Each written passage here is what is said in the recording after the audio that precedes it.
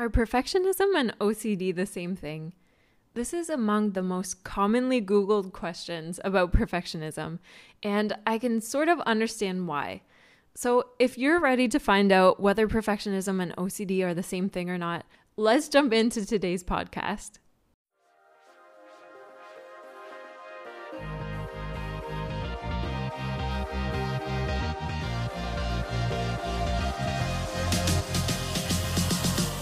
Welcome to the 12 Inches Away podcast, a space for women who are ready to stop living in fear and start living with peace and confidence. I'm your host, Shoni Dusling, a personal development coach on a mission to help women liberate themselves from anxiety and mindsets that are holding them captive so they can get back to owning their life. Join me every Wednesday, 9 a.m. Singapore Standard Time, for helpful mindset hacks and tangible takeaways you can use to master your thoughts and unlock your full potential.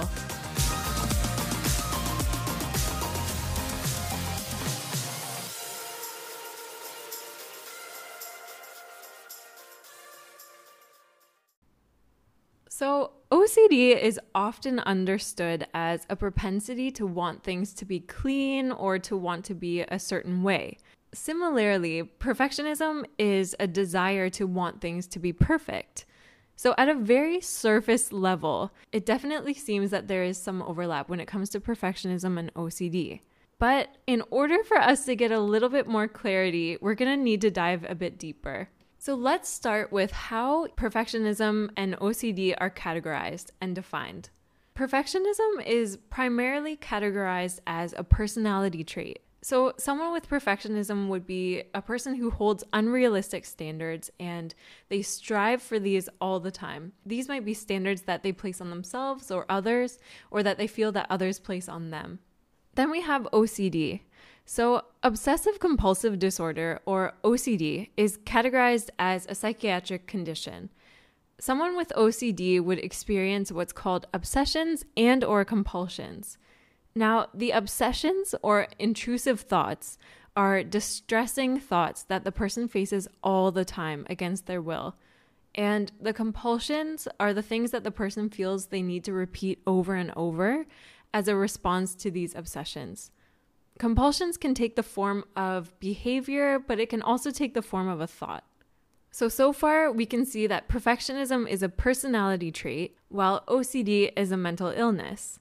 But to help us further understand the difference, I thought it would be really interesting to look at real-life examples of people with perfectionism and OCD. So that's exactly what we're going to do today. I'm going to read you two stories so you can compare and contrast perfectionism with OCD. So let's start with the person who struggles from perfectionism. In an article in The Muse, Nicole Varvitsiotes wrote an amazing article about her life as a perfectionist. As I read it, kind of make a mental note when something stands out for you so that you can see if there's anything that you learn that's new or anything that you can relate to. So Nicole writes, quote, "Though I'd been living like a perfectionist since my eager childhood, only recently did I place the behavior. The quest to please, the self-imposed pressure to amount to something, the colossal hatred towards living and learning curves, the fear of change and starting, it left me clinging to instant gratification, praise, and results like lifelines, and I wanted all of them, all the time, without fully extending myself. I never really had to. School and all those miscellaneous extracurricular activities that padded my college applications, made me well-rounded, required minimal effort, and with relative success, reinforcing my actions, the patterns continued. I went into college and the workforce with this deep-seated drive to be the best. Consequently, I was regularly pulled under by nauseating bouts of the never enoughs. Predictable as a carousel, they spun me backward and kept me down until I finally did something about it. I was 22 years old with a big girl job and a heavy dose of grief from losing my father. At work, though, I compartmentalized and consistently achieved and overachieved, to the point that even my dreams were seized and conquered by work-related themes. One morning, I sent my boss a very important deliverable, one that I poured my heart and free time into. When the workday ended at 6 p.m., I heard nothing. No feedback, no acknowledgement, no comments or energetic high fives. I blew it. Nicole's perfectionist voice then said things to her like, you knew you weren't ready for this responsibility, and now your boss thinks you're a careless, hurried hammer with nothing but a bucket of bad ideas and poor spreadsheet management. She'll probably have to redo the entire thing. Did you even proofread it? You're a joke. 15 other girls could do your job better than you. Of course, one day later, the response came. Rave reviews. The low was lifted, but I sunk with immaturity. I wish this were a lie. I wish I were as secure in my abilities then as I am now. But for perfectionists, self-doubt is a deeply ingrained behavior. I felt lucky, though, that this particular episode started an avalanche of introspection and change. That person, crippled by intense worry, was not who I wanted to be. So with courage and active practice, I started to work out the kinks, unquote. So for Nicole, she was driven to strive for perfection. And this drive was fed by a deep sense of self-doubt and a strong voice of self-criticism. Thankfully, after Nicole realized how much her perfectionism was getting in the way of her living and enjoying life, she started to build strategies to help her keep this perfectionism in check. So these included things like challenging her thinking, practicing radical self-acceptance, establishing healthy habits, and learning to be content. Now, how did you feel as you listened to Nicole's story? If you identify as a perfectionist, were there certain elements of the story that you could relate to? What seemed to stand out for you while you listened? Now let's turn to OCD. Now, as someone who personally wrestles with OCD and anxiety, I want to encourage those of you with OCD or any form of anxiety or depression to never, ever, ever give up, because there is always hope. I also want to mention that I will be reading out a story of someone's OCD. So if this is going to trigger you, I want to encourage you to switch to a different episode and to remind yourself that there is absolutely no shame in taking care of yourself in this way. So, like I mentioned earlier, someone with OCD experiences obsessions and or compulsions.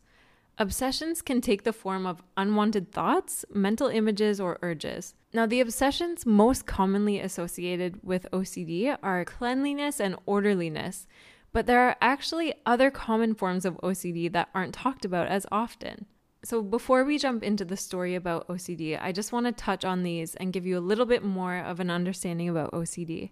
The U.S. National Institute of Mental Health says that besides cleanliness and orderliness, some of the other common obsessions that people have are unwanted, forbidden, or taboo thoughts involving sex, religion, or harm, or aggressive thoughts toward others or self. Now, these types of thoughts are actually experienced by most of the general population. But the difference is that people who don't have OCD either don't even notice these thoughts, or they just shrug them off as an odd thought. However, for someone with OCD, these thoughts seem so frightening and real that the person often performs a compulsion. So a thought or a behavior that acts as a sort of a psychological comfort in response to their obsession. So examples of some of the compulsions that people would do would be repetitive hand washing or cleaning, or arranging things in a certain way, or having repetitive thought patterns, or repeatedly checking things, or compulsively counting things. So as you can imagine, if a person lives with these debilitating thoughts day after day after day, it can cause significant disruptions to their lives. And this is the case for approximately 2% of the world's population, or 156 million people who live with OCD on a daily basis. So now that we have a more well-rounded understanding of OCD, let's jump into Lizzie's story and hear what it's like to live with OCD on a daily basis. Lizzie writes, quote, "My battle with obsessive-compulsive disorder started out like so many others. The earliest symptoms I can remember appeared around age 8. I had started to develop a prayer routine at night, which in my OCD mind, I believed would keep my loved ones safe. I felt I had to say my family members' names 8 times, touch the right side of the wall after, blink 8 times after that, and the list goes on. With so many rules and restrictions, I could not complete the prayer perfectly, no matter how hard I tried. I vividly remember it was late at night and my mom was still up cleaning. I ran down to her and burst into tears because I could not get my prayers right and was so worried that my loved ones would be hurt because of this. This was the early 90s, and my parents had no knowledge of OCD. My mom brushed this off as a silly childhood quirk and was not at all alarmed that something more serious might be happening. Obsessions and compulsions continued on and off throughout my childhood and changed themes, but usually fixated on my health and the fear of dying from AIDS, cancer, leukemia, appendicitis, a brain tumor, etc. My OCD was more just background noise while I was young, but became stronger when I was getting ready to leave for college. For me, it seems that anytime I have a major transition in my life, which involves a large change, my OCD comes on full force.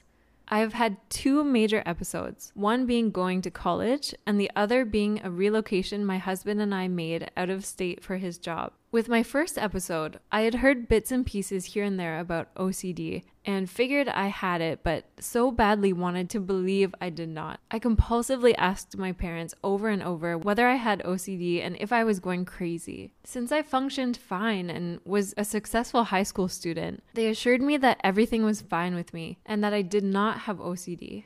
I even insisted on an appointment with my then pediatrician, who was uneducated on OCD and as well assured me that I was fine. Once I got to college, the stress leveled out and I was doing very well again. My second and by far most destructive episode came 7 years later. At this point, I had completely forgotten about OCD and thought it was just some quirk and phase I went through when I was younger.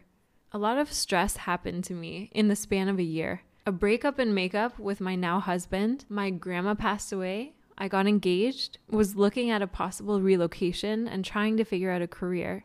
At some point, this all came to a head and my long-lost friend OCD came back with a vengeance. Like all sufferers, this was a horrible time of anxiety for me that lasted a while. I lost a ton of weight, I had a very hard time sleeping, could not concentrate on work, and was constantly seeking reassurance and barely functioning.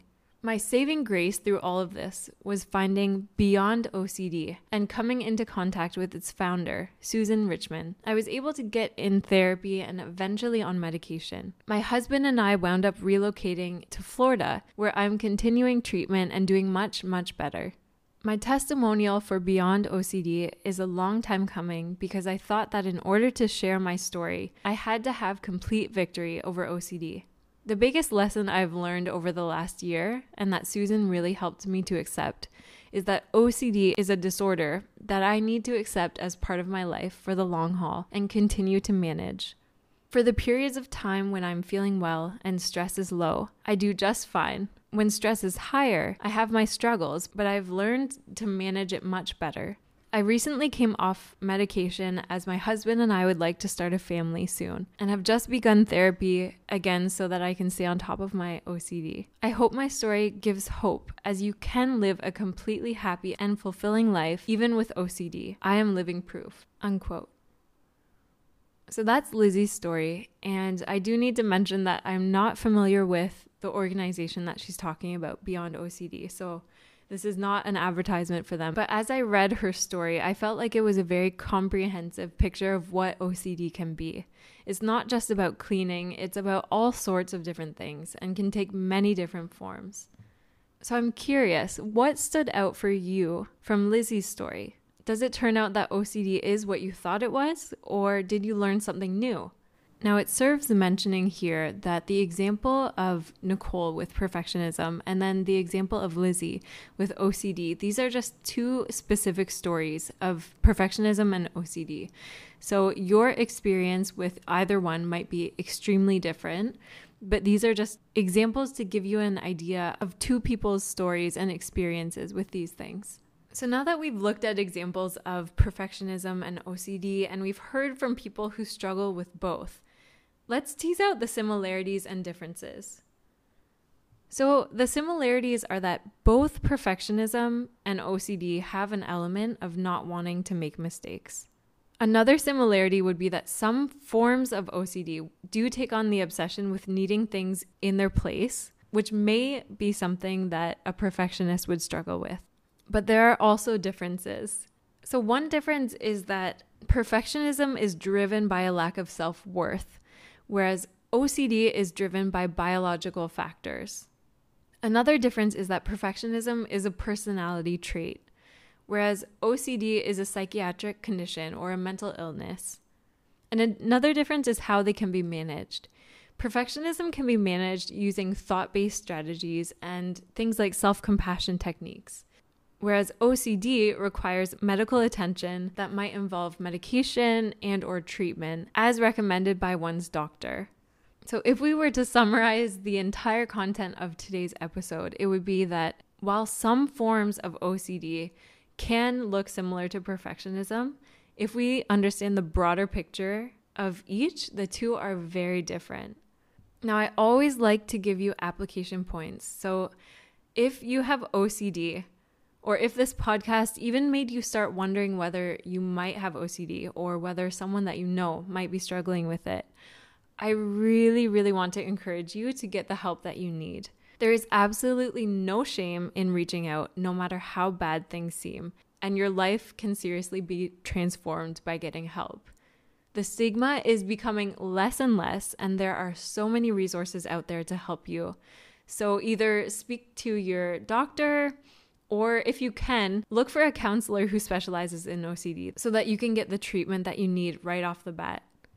So if you're a perfectionist, I just want to encourage you that you also have hope. You don't need to be stuck in this constant battle of feeling like you're not good enough. If you learn self-compassion techniques and ways to manage your thinking, ways to overcome your procrastination, and ways to increase your productivity, you're going to feel so much better about yourself, and seriously, your life is going to be transformed. So if any of these things sound like things that you would like help with, I would love to help you. So one thing that you can do is to message me on Instagram or Facebook, and we can set up a free 30-minute call.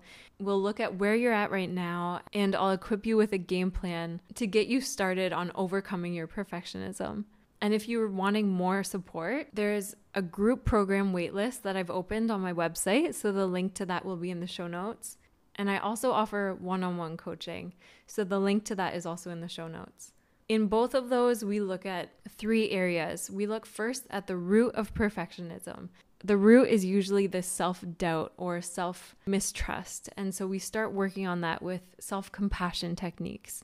Then after we work on the root, we move into productivity. So we start working on your procrastination. We start increasing your productivity and shifting your mindset and equipping you with new frameworks to be able to be more productive. And lastly, we focus on resilience. So building up your resilience when it comes to things like bouncing back from thoughts that come at you out of nowhere. So again, if any of these sound like things that you would love to get help with, check out the links in the show notes or send me a message and we can get started on this as soon as possible. That brings us to the end of today's podcast. But don't worry, there are plenty more ahead. Join me every Wednesday at 9 a.m. Singapore Standard Time for weekly chats on things like perfectionism and anxiety. If you're loving this podcast, share it with a friend and give it a 5-star rating or leave a review to help us reach even more people. And as always, I love hearing from you guys. So if you want to connect, hop over to my Instagram or Facebook page and send me a message or comment on one of the posts. The links are in the show notes.